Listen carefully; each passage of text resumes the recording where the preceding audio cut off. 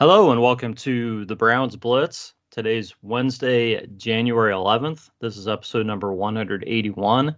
I'm your host, Rod Bloom. Joining me today is my brother, Jeff. Hey, Jeff, how are things going? Going good, Rod. Let's put the wraps on another football season.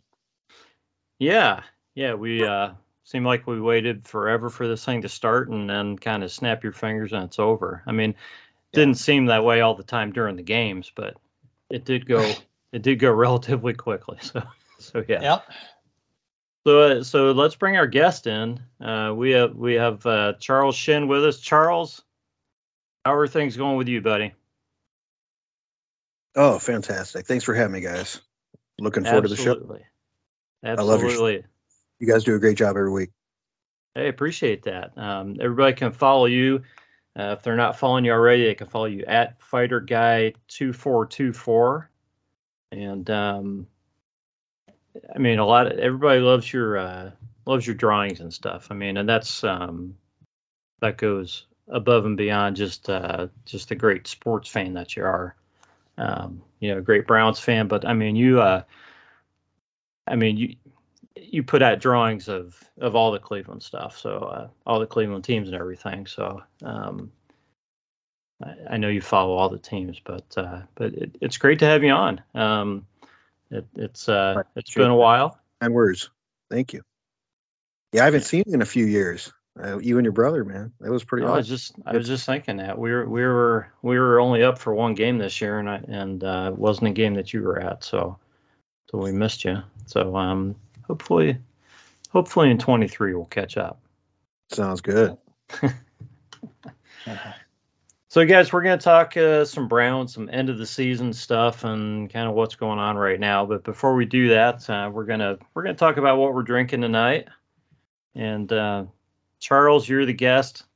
You get to go first, and I know you're drinking something just a little bit different tonight. So why don't you tell us about that? It was from a friend of mine, and so she actually just gave me an idea. So I got the half and half zero sugar Snapple tea, half and half lemonade iced tea. So that's what I got tonight. It sounds refreshing. It's very good. Very tasty. Everything that Snapple has, and I'm not getting paid by this. So, but if you're here listening to Snapple, hey, I'm here. So if they want to send an endorsement contract along, that's fine. So Jeff, would you like to share what you're partaking in tonight? I'm enjoying an extra tall and cold Lake Erie highball as usual. Very nice, very nice. Guys, I'm drinking a Widmer Brothers Green Skies Hazy IPA. Widmer Brothers is out of I believe Portland, Oregon. As I turn the can, trying not to spill it. Portland, Oregon, it's like 6.5%. It's pretty darn good. So tastes like a hazy IPA. A nice balance to it, and I'm gonna enjoy it while we're talking. So hey Jeff, Jeff, do you have a refrigerator filled with all the good beers, just like your brother does? Yeah, I do, and they're as time goes on, they're becoming more and more aged, Charles, because I just don't drink anymore. At least now his selection is significantly better than mine. I have to put that out there. I mean, I don't have all the exotics that he does. Yours was pretty good last time I was up, so no complaints here, Jeff. You had quite a few really nice choices up there. Yeah, I mean, it's all about, being prepared for company. So whenever you want to stop over, Charles. Oh, it sounds good to me. Yeah. I say that, but there's not nearly as many people live down this way, so I don't get as many takers. So anyways, guys, that was a cool segment on the drinks. Did you have something to add, Charles? No, you were talking about, I was like, well, we got plenty of people up here in Akron, so we can just come up here. We'll get all my friends, we come together and just bring your whole stock. We'll take care of that for you. Right. I got a pretty good stock right now, but I'm not doubting that it could be taken care of by a bunch of people. I'm sure it would go pretty quickly, but yeah. It's probably going to be there through the winter and into the summer and that. I have a bad habit of restocking too soon is what I do. I buy more beer before I really should, so it always seems to stay kind of full. So yeah, that's on me. So good. That's a good thing. Yeah. I like buying beer and trying the new stuff, so that's kind of what happens. So yeah, guys. So there was kind of a game on Sunday. Last game of the season. Browns played the Steelers in Pittsburgh, and it wasn't a lot of fun to watch. No. Browns end up getting beat pretty badly. 28-14 to finish the season 7-10, missing the playoffs, which we knew already. But I'll go to you guys. But I am not going to suggest for a minute that the Browns played well enough to win this game. But the officiating in this game was as bad as any game I've ever seen in my life. It was just it just got to the point where it kind of took the game over and was the theme of the game.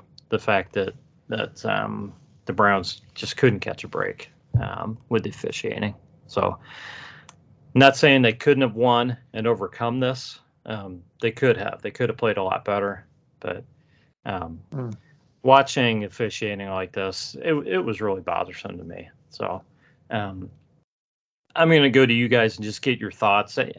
I don't want to spend a ton of time on this game, but it is the last one of the season. It's the last one we get to break down, so we'll talk about as long as you guys want. So Charles, what were your thoughts on this game? You hit the nail on the head. Officiating was bad. The Browns didn't execute. And what stood out more than the officiating was the announcers. And I don't know if that stuck out to you guys, but both those guys, Gumbo and Archuleta, seemed like they were homers. I don't know if Archuleta never played for, so I don't know what was going on with that. Yeah. Every single thing he nitpicked, like it was just unbelievable. And then some of the calls that they were making, they were talking about plays before. I mean, and then when Njoku scored that touchdown, you probably seen that on the highlight about Gumble didn't even mention touchdown. He called Watson Brissett, stuff like that. It was just like they were saying they should have a moment of silence when they got eliminated from the playoffs. Like there was a moment of silence. Like you would thought like both of those guys died up in the booth. Like they were sad. I mean, that stood out more than anything. That I thought the defense didn't play as bad as that score indicated, and their officiating was pretty bad. There was some really, really bad calls, face masks, and there's bad calls all the time, but it was pretty bad overall. But I'm kind of fit. I'm not glad the season's over because I love football. We all love football, but it put us out of our misery, and we can talk about the future and talk about other things, including what we're going to be talking about with Joe Woods and what's coming on. But overall, it was a disappointing game, and that's all I got for that. How about you, Jeff? Yeah, disappointing sums it up pretty well, Charles. On a number of levels, I think the play was uninspired at times. I thought a few guys seemed like they were motivated to play, but as a team, there wasn't a whole lot of motivation to play. And it's just been that way all season. It's just been this roller coaster of, we're on 1 week, we're off the next. We're on 1 week, we're off the next. And you can almost predict that they would be just flat as can be in that game. I hate harping on officiating. I've been clear about that. Okay. But I think the NFL is really bordering on a credibility problem right now. Yeah. When you look at how games are officiated and how plays have such an impact on outcomes, calls have such an impact on outcomes. I mean, it's one thing for penalties to impact how the game is played. It's another thing when penalties start to impact the outcome of games. Mm-hmm. And, you see outcomes being changed. And without going into specifics, okay, but I don't think officials are out there consciously trying to decide who's going to win a game. I don't think we've gotten to that point, but I certainly think that the way games are officiated and the impact that instant replay has had for the last several seasons on how plays are ruled. I mean, half the time the experts in the booth are looking at super slow-mo from a multitude of angles. They still can't decide whether something's a catch or not, whether something's pass interference or not. If we've gotten that nebulous in how we call things, how do you expect a guy to do it in real time, right? But just the idea that officiating and calls are impacting outcomes of games when the NFL is now arm in arm with sports betting. Okay, you've got FanDuel as the official sports betting partner of the NFL.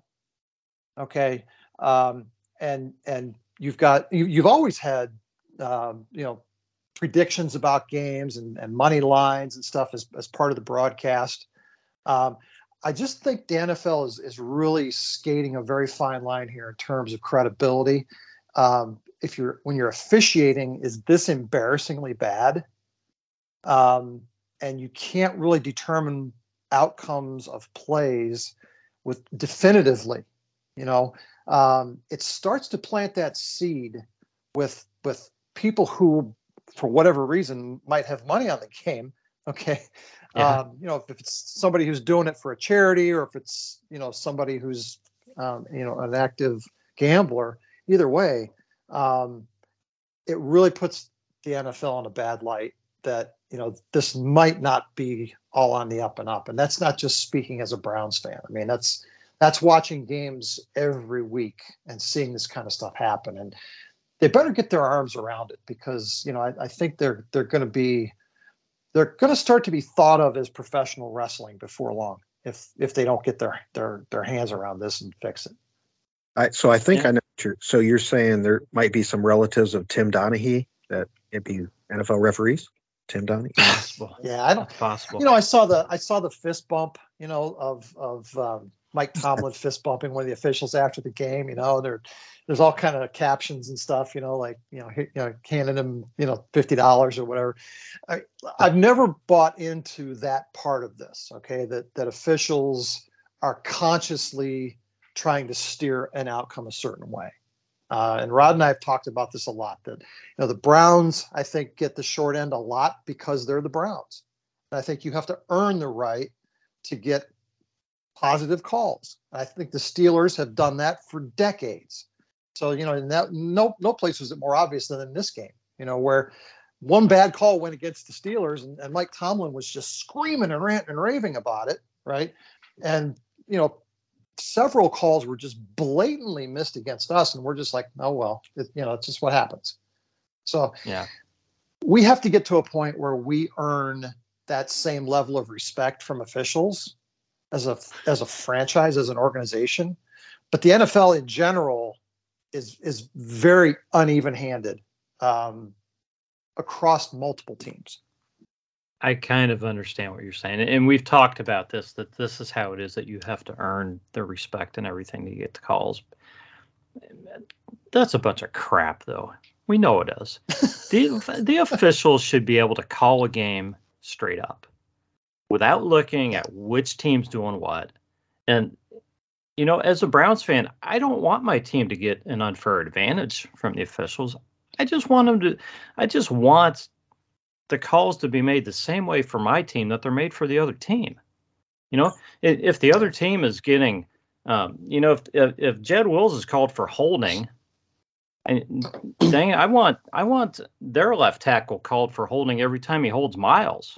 Well, I don't care if it's every play. Let me give you an example from that game, Rod. There was a face mask on DW that was not called. Okay.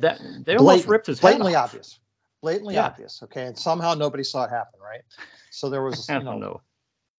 bunch of TV replays and a bunch of complaining went on and so forth. And then a few series later, I forget who it was on Pittsburgh's line, came in, and it was Cam Hayward, I think, came in and tackled Watson. And they threw a 15-yarder for unsportsmanlike conduct, unnecessary roughness on the quarterback. Okay. Mm-hmm. Mm-hmm. That was a get even call, if I've ever seen one.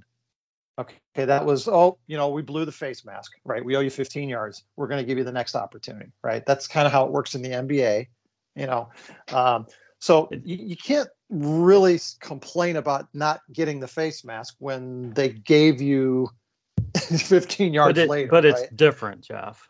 It's different, though, because, well, first of all, that play on Cam Hayward, I'm not saying it should have been a penalty, but they call that sometimes, okay? They do call that sometimes for throwing the guy into the ground. Throwing him down the quarterback, right. Yeah, so they do call that sometimes. But the other thing is that face mask against Deshaun Watson, that turned into a sack, and the Browns punted on the next play, and they were moving the ball. Okay, so that absolutely stopped a drive by not calling that at that point in time. Right. So, so that made a big difference in the game, that non-call. Right. And that's what I'm getting at is, the things like the pass interference, the phantom pass interference, okay, that extended a drive. Okay. I don't know as an official how I can consciously think, okay, I'm going to do this to help them extend the game. I think they're too busy to be thinking like that. Okay. But I think the idea that it's so hard to make these calls accurately, knowing that there's, instant replay cameras over your shoulder and things are going to get dissected 100 million different angles. It's just ridiculously impossible to get the calls right most of the time. Like I said, even when you've got a replay official up in the booth, he'll come back with one assessment and then it won't happen on the field. I mean, how do they have different opinions on the same play when they've all looked at all these different angles, right? Because most of the rules are up to interpretation. Yeah, it's all up to interpretation. Exactly. That's the point, right? Booth. I'm not sure who was up in the booth. Was it Pereira? Whoever was talking about the different, just like the fumble with was it Johnson, that they made a nice play. He caught the ball, made a couple moves, and then they called it incomplete. Mm-hmm. That was a big play right there. Huge play. Yeah. Yeah. I don't know how you rule a pass incomplete when a guy catches it, makes a football move, takes two steps, and they gets the ball punched out. That's what the guy said. I don't know if Archuleta or one of the guys said he didn't make the third step. How many do you got to make? Is it like the Clemson? Yeah, how many steps? How many? Right. And then we're getting back into the announcers, and I'm going to go back. I'm going to go to that pass interference on MJ Emerson in the end zone, which was crap. He made a great play on that ball. There's no way that's interference. And Archuleta's up there, who played defensive back, by the way, and he's like, "Oh yeah, I think that was the right call." Are you kidding me? You're going to stick up for the wide receiver on that play? And what about the pass? I think it was Emerson again down the left sideline. Wasn't there? Yeah. He didn't even touch him, and they call pass interference. Yeah, he got called for it twice. It's like he's a rookie. They're going to call him for pass interference. And he's one of the top-rated rookies in the NFL, or not even rookies overall. He's a fantastic player. So he's not like he's a bust. He's not Buster Skrine. He played a great game.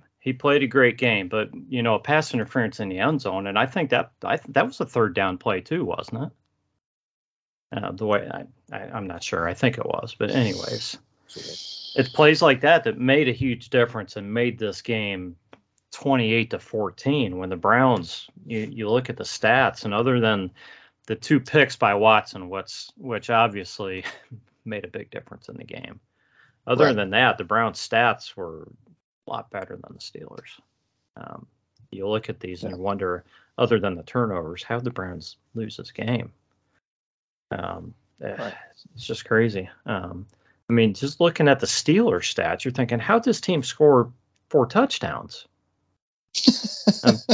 Kenny Pickett. We gave him great field position a couple times. He's 13 to 29. Right. For 195, and their running back Harris had to run the ball 23 times to get 84 yards. That's a robust 3.7 a carry. Okay, yeah. It looked like he's killing us all the time, but he wasn't getting anywhere. I mean, it was just enough to keep going. Nick Chubb averaged 6.4 a carry in the game, which is pretty much average for him, but. Yeah. So those are the positive takeaways from a game like this, right? Is that, our defense played better against the run. Pittsburgh's a run first team, and we made it tough for them. There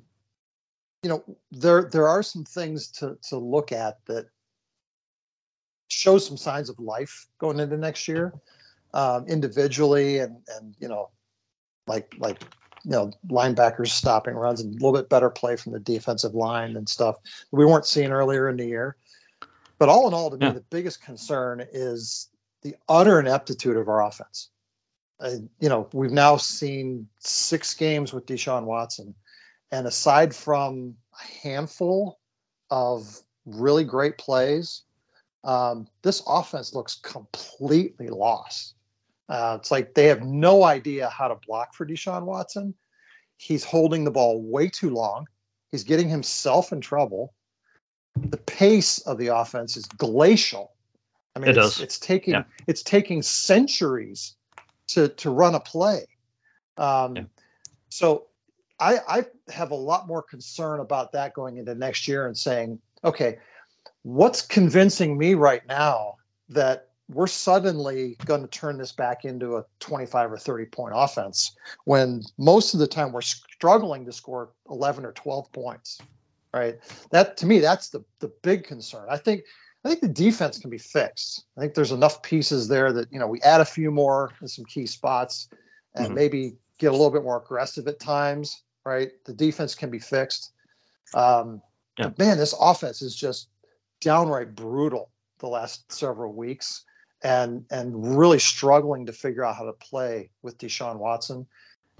Show of hands, how many expected Nick Chubb to be the Browns' top receiver against the Steelers? Right. And everybody's, Nick's not a guy who catches the ball a lot. Well, five receptions. Right. Yeah. Cooper had more yards, but he had 5 receptions.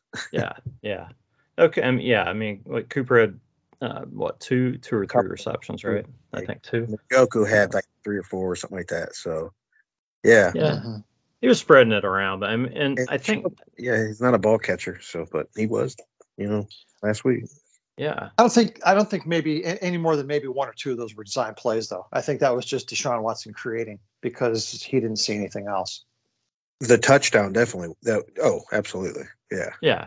I agree with you. I mean, it's good to see. It's not like Nick struggled to catch the ball in any of those plays. He looked fine. Made it look easy. Scored touchdowns, first receiving touchdown of the season. He makes everything look easy out there, man. He does. Yeah. So I saw some stats on Nick Chubb today. This is career highs for him in like 5 or 6 different categories, right? Carries, yards, I don't know what they all were.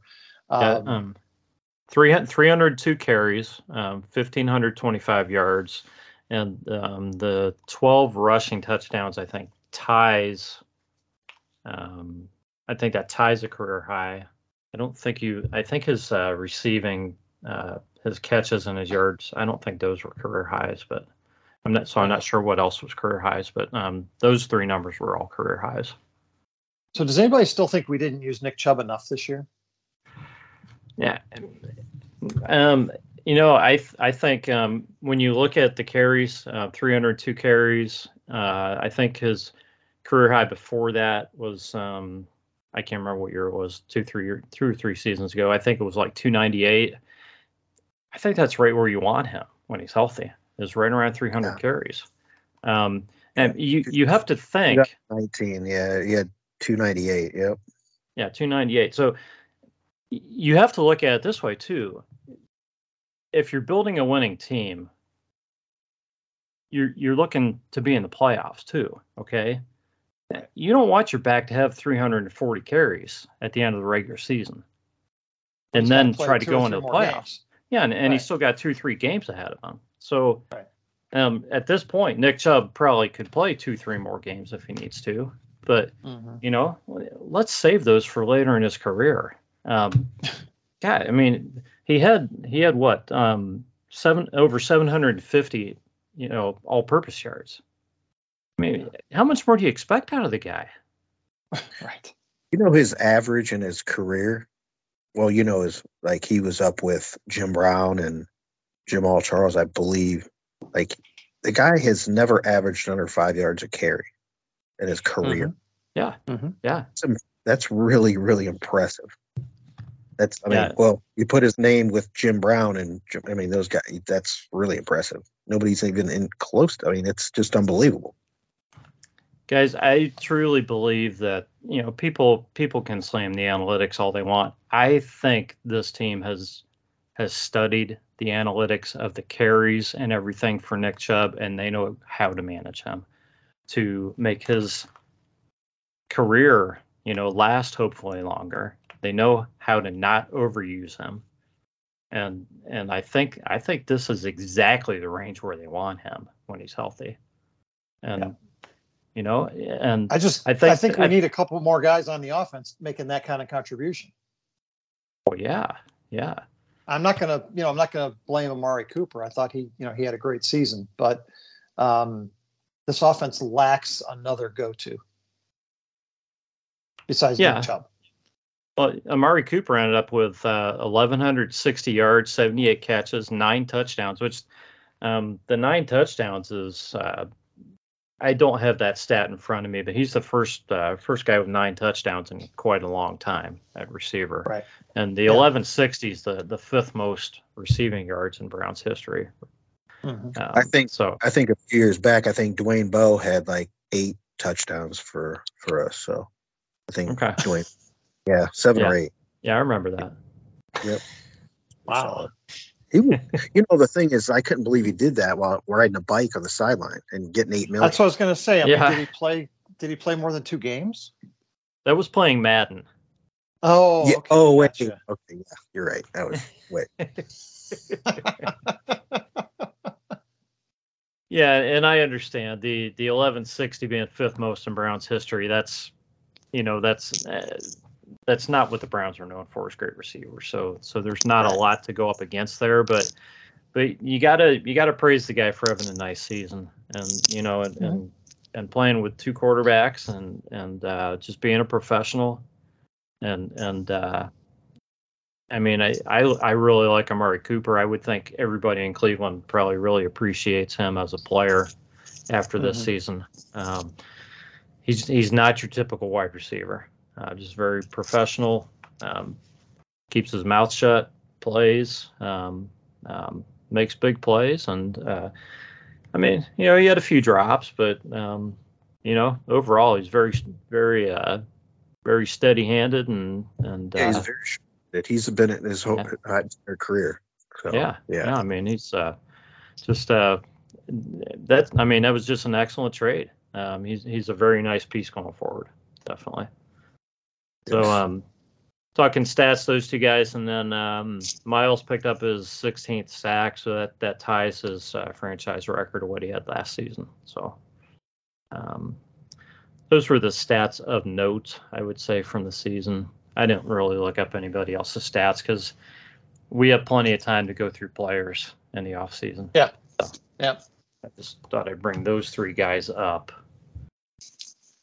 So one other thing about the game, and that is the fact that Jacoby Brissett did come in for 1 play, and that was his. I wondered how long it was going to take you to get to this. Yeah. I'm going to milk this for all I can, Jeff. Okay. So, and even though he didn't sneak the ball, he did come in to play quarterback, and that was his 5th appearance. And we did kind of do a little wager over. Did we have a bet on this or not? I don't think so. We don't. I don't we think don't we bet on ever. this show. I didn't think we ever put bets on anything, but No. we did the over under at 5, and I put the 5 out there, and that was actually Jacoby's 5th appearance. So, all I can say is, You nailed like I it. told Jeff, I nailed it. It's better to be lucky than good, and honestly, I'm just glad. I'm glad they used him because I like Jacoby. You know, I'm glad he wasn't just sitting on the bench for all 6 of those games. I'm glad he got into the game a little bit. You know, it Right. didn't always work Okay. out perfectly, but I was glad to see it. He's just a class guy, and I wish him nothing but luck in the future too. I have one play in particular that it didn't work out very well, and you know what play I'm talking about. Yeah, I recall. Yeah. I recall. Yeah. Yeah. But you know what? All those other plays had to set up the one against the Steelers where, you know, they actually faked it. So I thought that was perfect. It was perfect. Yeah. Yeah. So let's get on to the fun news, the news that people have been just calling for how long, Jeff? 2-3 seasons? Couple seasons. Couple seasons. Joe Woods was relieved of his duties. It's not news. You know, everybody knows this, but I'm surprised they didn't have a parade, you know, down in Cleveland for this. I mean, I didn't expect him to keep his job. You know, I'm not, and I'm not against the firing. I think something needed to change. It's always been confusing to me because the defense gets better in the second half and the players seem to play better at times. And it's like, man, it seems like this guy's so close to putting it all together, but there's something missing. You know, can he put it together if he gets a little more time? And it's like, you know, I've never been able to figure it out. And I think that's probably where the Browns have been for a couple of years. And they finally just said, you know what? We can't afford to go another season, so we're going to have to let him go and bring in somebody else. And I guess I'll let you guys comment on the firing and your thoughts there, and then we'll move on and talk about some of the candidates.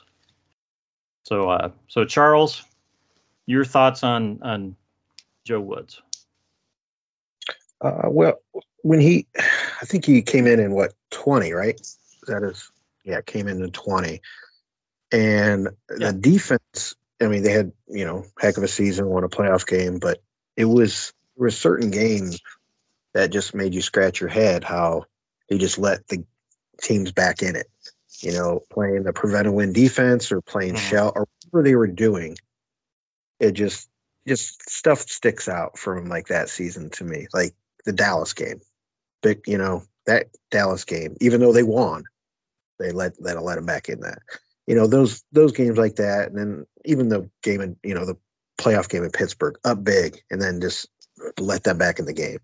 I mean, there's plenty more than that, but just certain things, and especially the stuff this season that went down, just head scratching. Like, you know, you don't know exactly what's, you know, if it's who, you know, he has working for him, or like with the stuff with, I'm not sure the guy's name that made the comments with what happened with T. Higgins and with the Cincinnati Jamar Chase type thing or whatever when they went out. That guy that made those comments and said we weren't, you know, game planning for anybody but them. I'm like, that's kind of like, that kind of goes back on him just a little bit. You know what I mean? He's the defensive coordinator, and the other, Howard, I think his name is Howard or something like that. He's, you know, so that defensive back or whatever coach he was coming out and saying that stuff, you know, that's a reflection on him. But there's little different things here and there. They didn't need to make a change. Overall, the defense was ranked in pass defense. They're 5th overall, and that's pretty solid, and they should with what they have in the back end. But their rush defense, it was 25th overall, okay? And then overall 14th. But the thing is that rush defense, with all the injuries to the linebackers, given said, it's you know, next man up mentality. This is the NFL. You get your players ready. These are NFL players. And I know that they need defensive tackle help. They need nose tackle help. They need more linebackers. They need, this and that, get guys back from injury and whatever. But overall, it had to be done. And I mean, you can't fire all the players. I guess you have to, cut you can't cut. You're not going to fire Stefanski. Everybody wanted to fire him too. I'm like, what are you going to do then? And you're not going to get Sean Payton. What's he going? It's not going to happen. So you can't fire him. So I guess you go first and take Woods out of the equation and then go from there. So we'll see what happens, and maybe they could go get Flores or a Schwartz or anybody that can stabilize this defense and have these guys like you talked about earlier, Rod, like them playing with a sense of like it seemed like they didn't really care. They do the end of the season. They're just like, I know they're playing but play for your pride, play for your job. And it just didn't look like it was there a lot. And there's some players on that team, and I could call out names, and they've been called out before, but I'm not going to do that. And then, but yeah, that's basically what I think about Joe Woods. So good luck to him. I'm not sure where he goes next, but yeah, good luck to him. Seems like a nice guy. Yeah, Jeff, we'll get your thoughts here just a second. I want to go back just to that Browns-Steelers game just for a second, because when's the last time you guys saw a Browns-Steelers game where there wasn't a single scuffle or anything? There wasn't anything. I'm like watching, I'm like, man, this is like the most boring Browns-Steelers game I've ever seen. It's like not a lot of passion there, huh? There was no passion from either side. Well, Mason Rudolph wasn't on the field. I don't know. Maybe that had True. Anyways, I just want to get that out. So go ahead, Jeff. Well, you can't really talk about Joe Woods and the defense without first talking about the Jadeveon Clowney fiasco. And I think that sort of underscores where things went off the rails this year, and have gone off the rails in other years for similar reasons. I think you have individual agendas and coaches that expect guys to just come in and be professionals and do their jobs and not have to be babysitters. And Joe Woods is not a babysitter. So I think that had something to do with, why we saw really poor execution at times. Now, that's not excusing, the lack of aggressiveness on the part of the play calling for the defense. That's not excusing all the injuries that they had. And I think you mentioned to Charles that they got tremendous play out of guys who were backfilling at linebacker this year. But it's not hard to look great as a linebacker when your D tackles are, revolving doors. So that's a great point. There were good things. Yeah. There were good things about the defense this year. There were bad things about the defense this year. I think Joe Woods was a convenient fall guy. This organization has had countless fall guys over the years. Ultimately, I think the issue is this country club mentality that this organization has always had, where guys come in, collect a paycheck, show up, and go shake hands afterward, right? And like you said, there's no passion, there's no urgency to win, there's no playing above and beyond, right? I mean, we've got Nick Chubb out there busting his ass. How many other guys can you say that about? I don't think there's many other guys on this team that you can say are out there busting their ass on every play. No. Okay. There's a lot of stat hunters out there. And to expect, the next D coordinator to come in and change that is pretty damn unrealistic. So do you guys, Joe Woods being fired, do you believe that's kind of a cumulative thing because of the way he's called defenses and the way the defense has performed over the last 3 seasons? Do you believe it's more because of the record this season and him being a fall guy, or just the defense's performance this season? Because the defense's performance this season, like Charles said, was not horrible. No. So what do you guys think it was? I think, okay, just me personally, maybe I'm just thinking too much into it. I think they put so much money into their defense maybe they put it in the wrong places. I mean, Denzel Ward's a fantastic player he's just off the charts. And Myles Garrett, he'll get you sacks and he takes away left side of that line.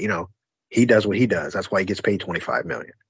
Jadeveon Clowney, I mean, when he's healthy, he does. I mean, he can play. He has spurts. So they paid a lot of money for those guys. So I'm thinking if you're putting a lot of money, you're 3 key guys like that, and you're putting, what was that? I would say, what is that, about 55 million into 3 guys? 45, yeah. Yep. Yeah. 55 plus 10 or whatever. I'm not sure exactly what Clowney was. So I'm thinking if you're putting that into that, that's basically 30%. So what I'm thinking is they're like, man, we're putting all this money. You got John Johnson out there, and then you got Grant Delpit. I mean, they have spurts of good play. John Johnson here and there. Not, Emerson, a great pick. Okay. Yeah. And Delpit, I mean, he has spurts, and then he just whiffs. Then we knew about that in college. He couldn't tackle. Mm-hmm. So he's showed that he misses, everybody does. So, and then with the injuries, like I said, everybody has to step up. But I think sorry, my dog. And I think if like you put all that money and you're trying to shore that up, the next thing you know, they're just mid. They're like the kids say, mid. I don't know what else to tell you. That's my thoughts on it. So they think they should be better, and they got better, just like the offense was better in the first half and then got worse in the second half. The defense was kind of like the opposite. I don't know. That's my thoughts. What do you think, Joe? I think you're right, Charles. That there were times when guys like Denzel Ward and John Johnson looked totally uninspired. And ultimately, the person who's going to take responsibility for that is the defensive coordinator. If you're not going to put it on the head coach, you're going to put it on the defensive coordinator, right? So it was body of work wise, it was a hard thing to justify because there were times when this defense looked really good. And there were other times where guys were just woefully unprepared and out of position. So that lack of consistency, I think, ultimately is what did Joe Woods in. But I'll add this, though, that if we had a consistent offense this year, if we had played like we did with Jacoby Brissett in that 3-game stretch where we won 3 in a row, I think it was, and just possessed the ball and didn't make mistakes and kept our defense off the field just a little bit. Okay, if we had done that consistently this year, nobody would be talking about firing Joe Woods. Our defense would have been good enough to win games. Yeah, I mean, it's tough to be a great defense when you're out there after your offense is out there for 3 plays all the time. Exactly. And that happened a lot with Watson out there. Yeah. Yeah. It's unfortunate, but yeah. Right. So where do we go from here, right?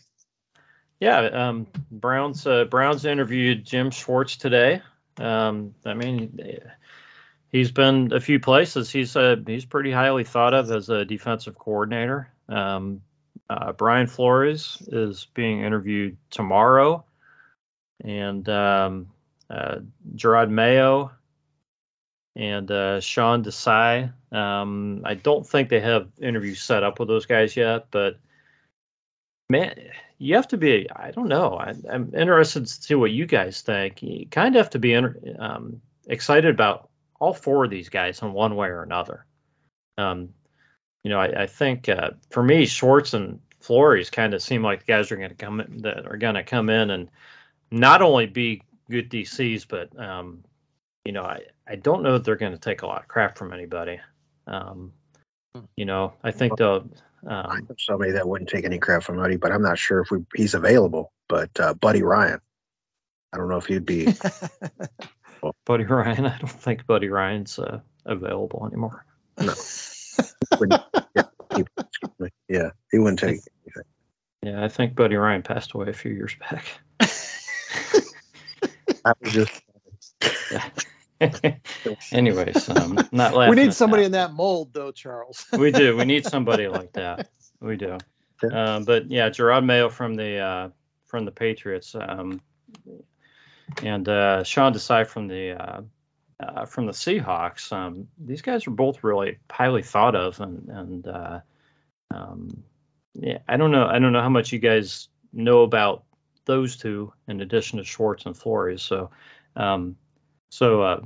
Charles, let's get your thoughts. I mean, do you have a favorite out of these guys, as to who you'd like to see be the DC, or who do you think they're going to hire? What are your thoughts? I don't know. You said Buddy Ryan's out, so I mean, if it was my choice, well, and then I mean, no, can't use him either.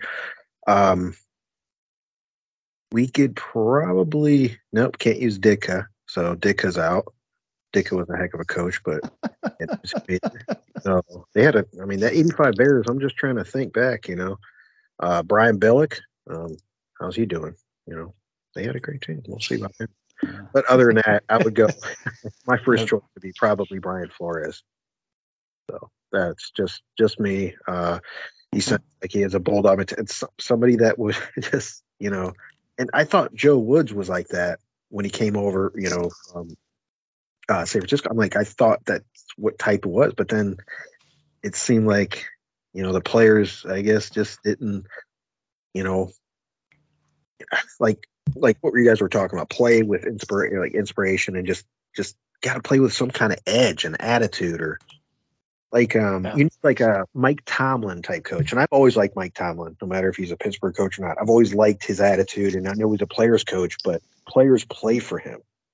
And I want a defensive coordinator that somebody will play for, and I think that'd be Brian Flores. So, and Schwartz would not be a bad choice either. So it seems like we do this every couple of years, and you never know, man. So it's a crapshoot.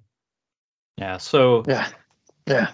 So Buddy Ryan passed away in 2016. Just for the record, so he's not available. If he were still around, I would absolutely think he would be an excellent choice. Yes. 80s. Yeah. But he's innovator, still fiery. Yeah. Excellent. He could kick ass. Yeah. I'd take that. You'd also. Isn't Flores still suing the NFL? He might be. I'm not sure. I'm pretty sure he's got a pending litigation against him. So if nothing else, I mean, we could lead the league in litigation. Yeah. We got number 4 out there. Yeah. Of course, Buddy Ryan. Yeah. See that. I was going to say Buddy Ryan would be 89 on February 17th if he were still around. So you might want to rethink that. Sign him. Okay. Sign him up. I mean, probably still has Holmgren. Right. Remember Mike Holmgren? I mean, he was a GM, and all he did was ride around on the cart. Let Buddy Ryan ride around on the cart. Tell people what to do. True. That's true. What did Mike Holmgren do? That's on a tangent. But what did he do? Did he just collect that $10 million a year? What did he do? Yeah. He was the architect, right? He was the architect. Right. Yeah. The architect. Yeah. And he never spoke to the media. Ever. He just spoke to the Seattle media. Remember that? Yeah, you're going back. You're going back, man. Those were the good old days, huh? Yeah. Charles has had some pent up stuff from not being on the podcast for a while. We have to have you on more often, Charles. We got to get some of this stuff out for you. Oh, get it off your chest. Yeah. Real quick before that, thoughts and prayers out to Peyton Hillis and what's going on with him. So. Yep. Yeah. Yeah, definitely. I wasn't on last week. DeMar Hamlin's gotten all the press. Yep. Well, he's doing really good at home and stuff. So prayers out to him and Peyton Hillis. Yep. Yeah, we haven't heard as much about Peyton Hillis, but a real hero. Yeah. Getting back to the D coordinator candidates, Rod, I think that the problem is each of these guys brings different things, but none of them brings everything. So with Flores, I think he brings that respect. He's been there, he's done it. Players are going to want to play for him. But how long is he going to be here? Yeah, I think that's the main question with him. Yeah. Right. Right. He was a head coach, and you have to figure he's a head coaching candidate. Yeah. Right. So you have to kind of balance that, right? I mean, are you thinking about this year? Are you thinking about the next 2 to 3 years? Are you thinking longer term than that? Are you going to give a guy a chance to really implement his own system through multiple drafts and multiple roster compilations, right? Are we going to actually go out and find guys that fit into what he wants to do? I mean, how long have we been talking about trying to get 3 safeties on the field for Joe Woods, right? Yeah. So, I mean, seriously, I mean, we've had guys that, for one reason or another, we couldn't get them on the field, So, are you saying that some of the younger guy that hasn't had a head coaching job yet that can build his stock 3 years here and then maybe do very well with the Browns and then become a head coach in 3 years? Is that what you're thinking? Well, yeah, there's always that possibility as well, right? You take a young guy like Mayo and boost him, and then he becomes the next hot head coaching candidate. But I think you have to view this as fit within the organization. Okay, so it's this is a Jimmy Haslam thing, right? Alignment among front office coaches. Everybody needs to be in alignment, right, and have the same sort of vision. So I think what that means, and this is probably going to make a lot of fans really unhappy, is we're going to see a less experienced version of Joe Woods get this job. And we're probably going to see a very similar defense next season. And people are going to go crazy, but it's a matter of putting the right players into it to find success and giving that coach the right support and structurally and organizationally and roster wise to go out there and really build something over time. And just plugging a guy in with tons of experience and reputation and all that. We had players, and we were on the verge of being a Super Bowl team. That kind of hire would make sense to me. Mm-hmm. But let's face it, we haven't won anything in 23 years. So we're not one season away. We need to be thinking a little bit longer horizon, I think, with whoever we put into that role. I would agree with you. And I would love to see Jim Schwartz or Brian Flores here, just because of who they are. And I think they could probably make strides with any discipline issues and respect issues, things like that. But from what I know about these guys, and I'm not an expert on any of these guys, but just, from what I've seen and heard and everything, I think all 4 of these guys have the chance to make the defense more, a little more dynamic. So, I think the Browns are going to be able to take a step forward with any of these guys. Now, of course, if you go with Mayo or Desai, they haven't had this exact role before, but I think these guys are both ready for it. And I think if they don't get it here, they're going to get it somewhere else. Okay. So, another question real quick. I didn't really get to catch up on all the fires. I seen the Jets offensive coordinator got fired. That has nothing to do with us. I'm just talking about like all the different firings. What coaching jobs are open for these guys that they would, attack? What would be more desirable? Desirable as well as push. Yeah, desirable being like, is it going to, advance their career more, which would be desirable. So what jobs are open for these guys that they could go to other than the Cleveland Browns? What do you guys think? I haven't really seen exactly who got fired, and all that stuff. So I think Arizona's wide open now, right? Yeah, it's open. So I mean that's probably a pretty desirable location. Um, Houston, I don't. which is go ahead. Yeah, I wouldn't call Houston desirable. Houston's not desirable. I mean, the Jets, you would think that would be desirable, but not so much anymore. And who knows what's going to happen with the Rams?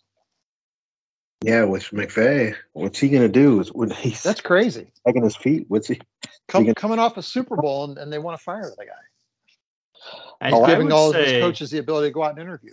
You know, I mean, they're going to fire him. Oh, I didn't. I thought he was stepping away. I missed that. Okay. I don't know. I mean, guys, I would say the more desirable coaching jobs right now are probably the Broncos and the Colts, just because of some of the players they have there. At least they have a foundation somewhat, probably better than the other teams.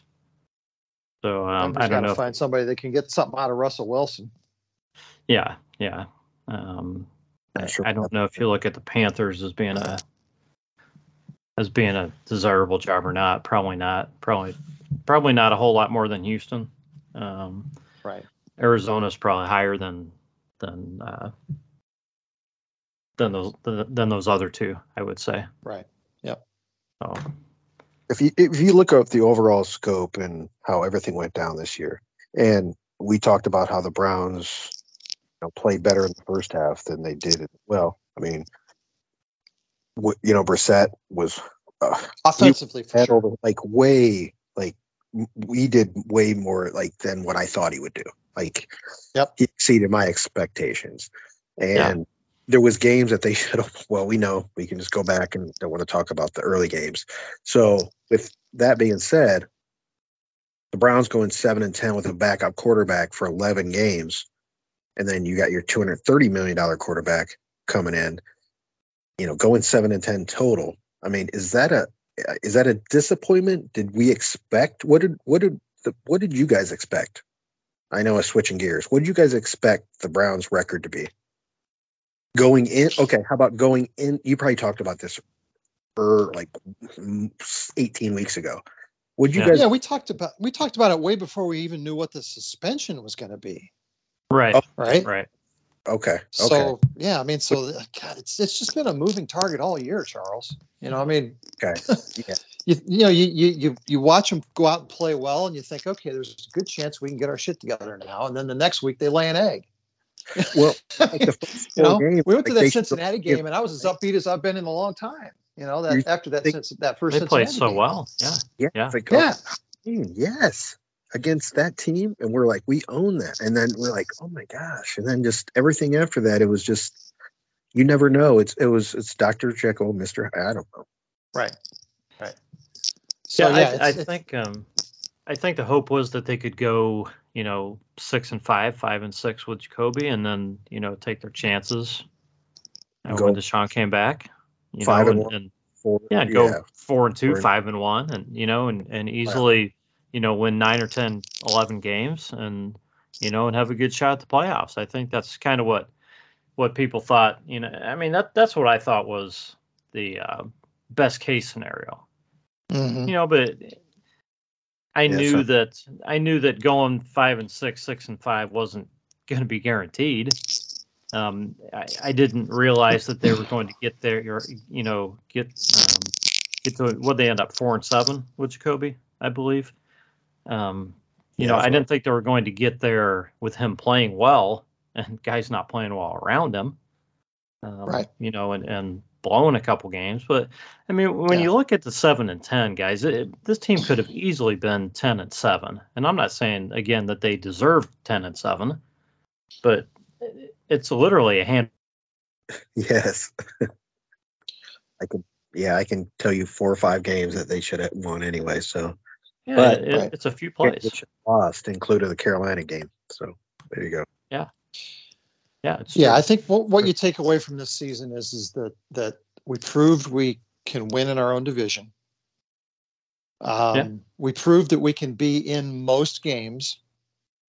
We still have an awful lot of holes to fill on the roster. and we have an awful lot of really young guys who haven't figured it out yet. So that all makes me somewhat optimistic for next year. The fact that Kevin Stefanski has shown that he can get great play out of quarterbacks. He's gotten great play out of mid-range quarterback to this point. Now, can he get great play out of a potentially great quarterback? That's the next step, right? And so I think I feel fairly confident that can happen. To me, it all gets back to this culture issue, and that's really what differentiates 5-12 from 12-5.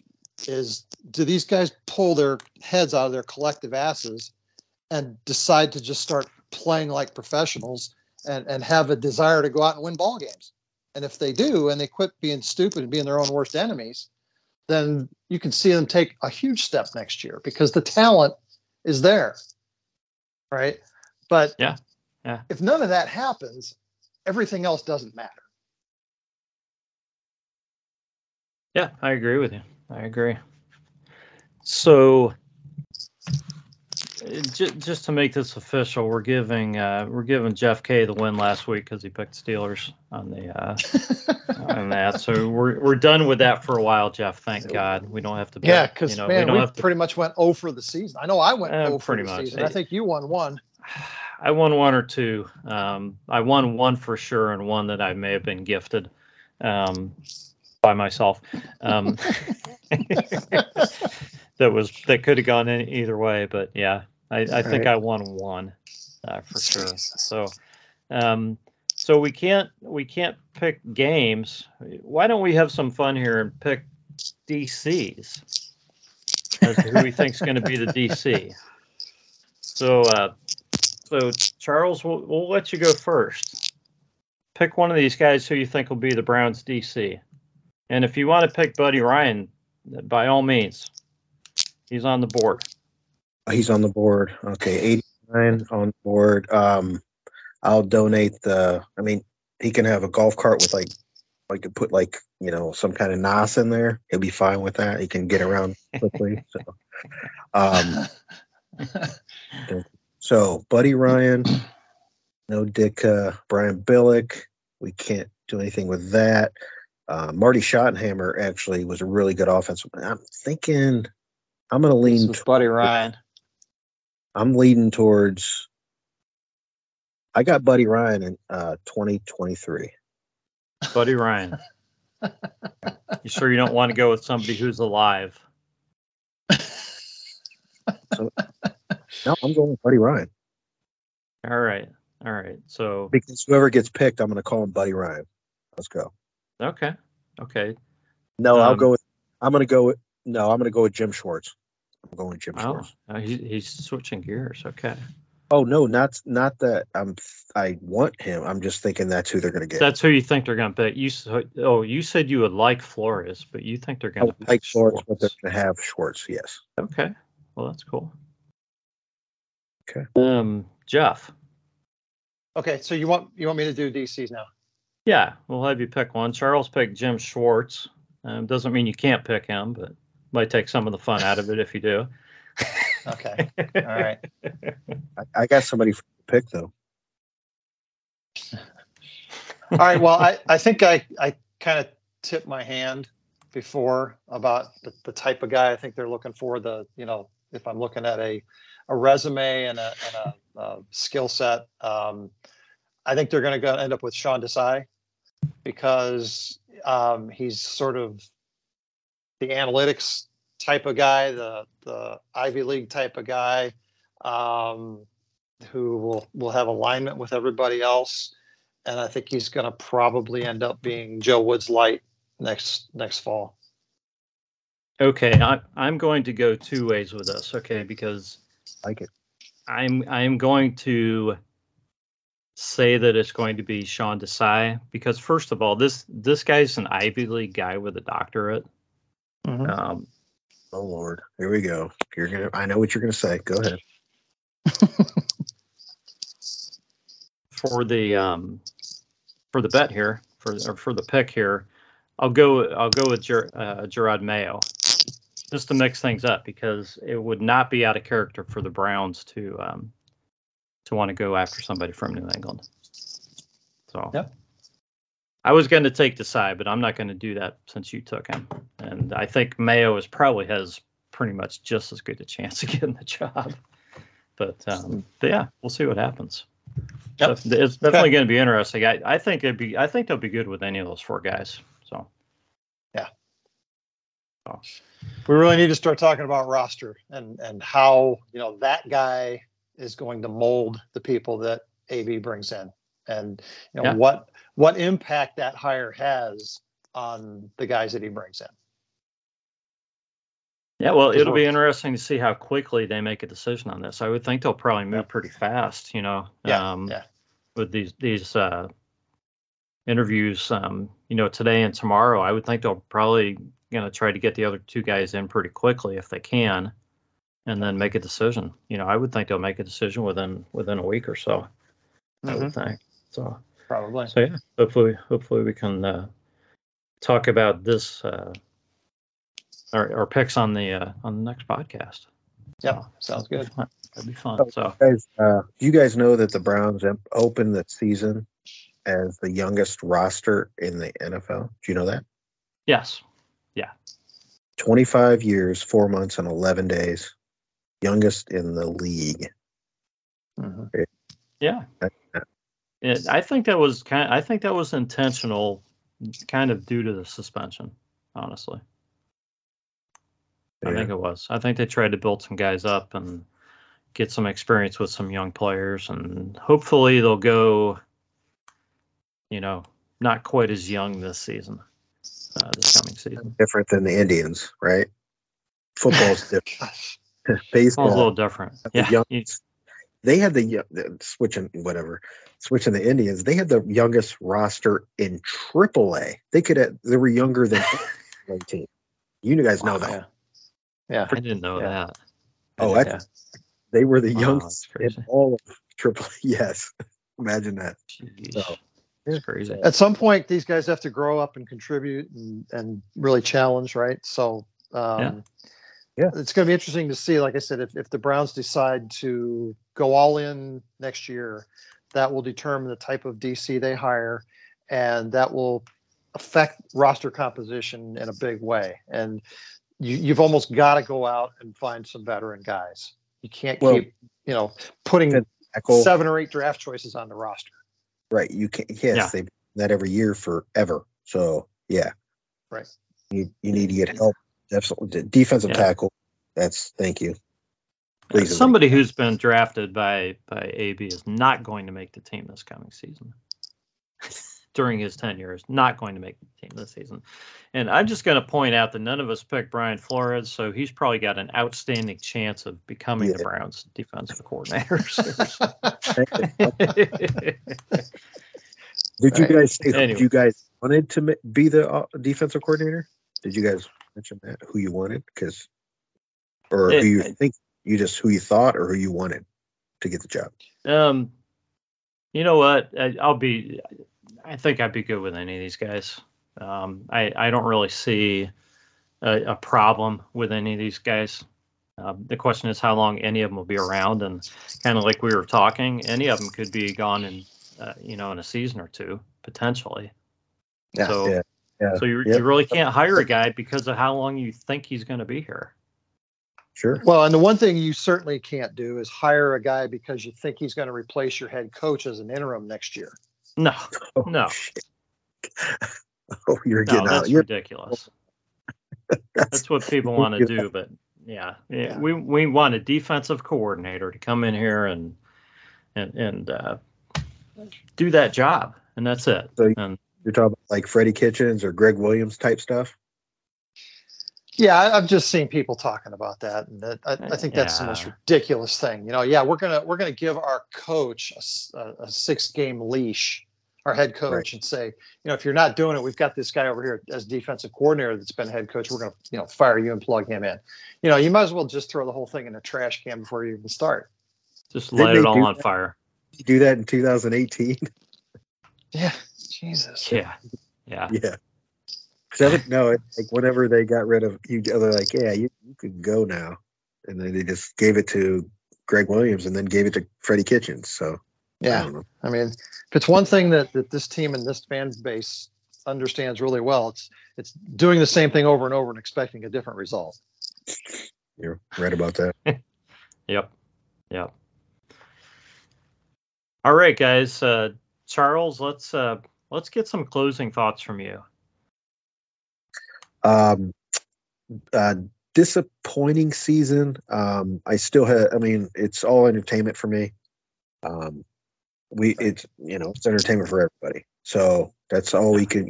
Everybody has their own thoughts about who's that. We're all like armchair quarterbacks. So we think a million thoughts a game, and we just criticize and criticize and criticize. These guys get paid millions of dollars to make the decisions they're making, right or wrong. We still watch, right? That's what we do. So I back whatever they're doing, whoever they choose for their next DC. That's fine. I'll still, be supporting them, that's what I've always done. So I'm just looking forward to next season. I'm never got into the draft kind of thing. I mean, we could talk about that in the future, but they don't have any draft picks. Basically, at least they got them all, except for a second or whatever, the third, fourth, whatever they got. But not worried about that part. We could talk about, later on. We could talk about when free agency starts, and hopefully they can get like big time defensive tackle or some kind of linebacker help that would help the team.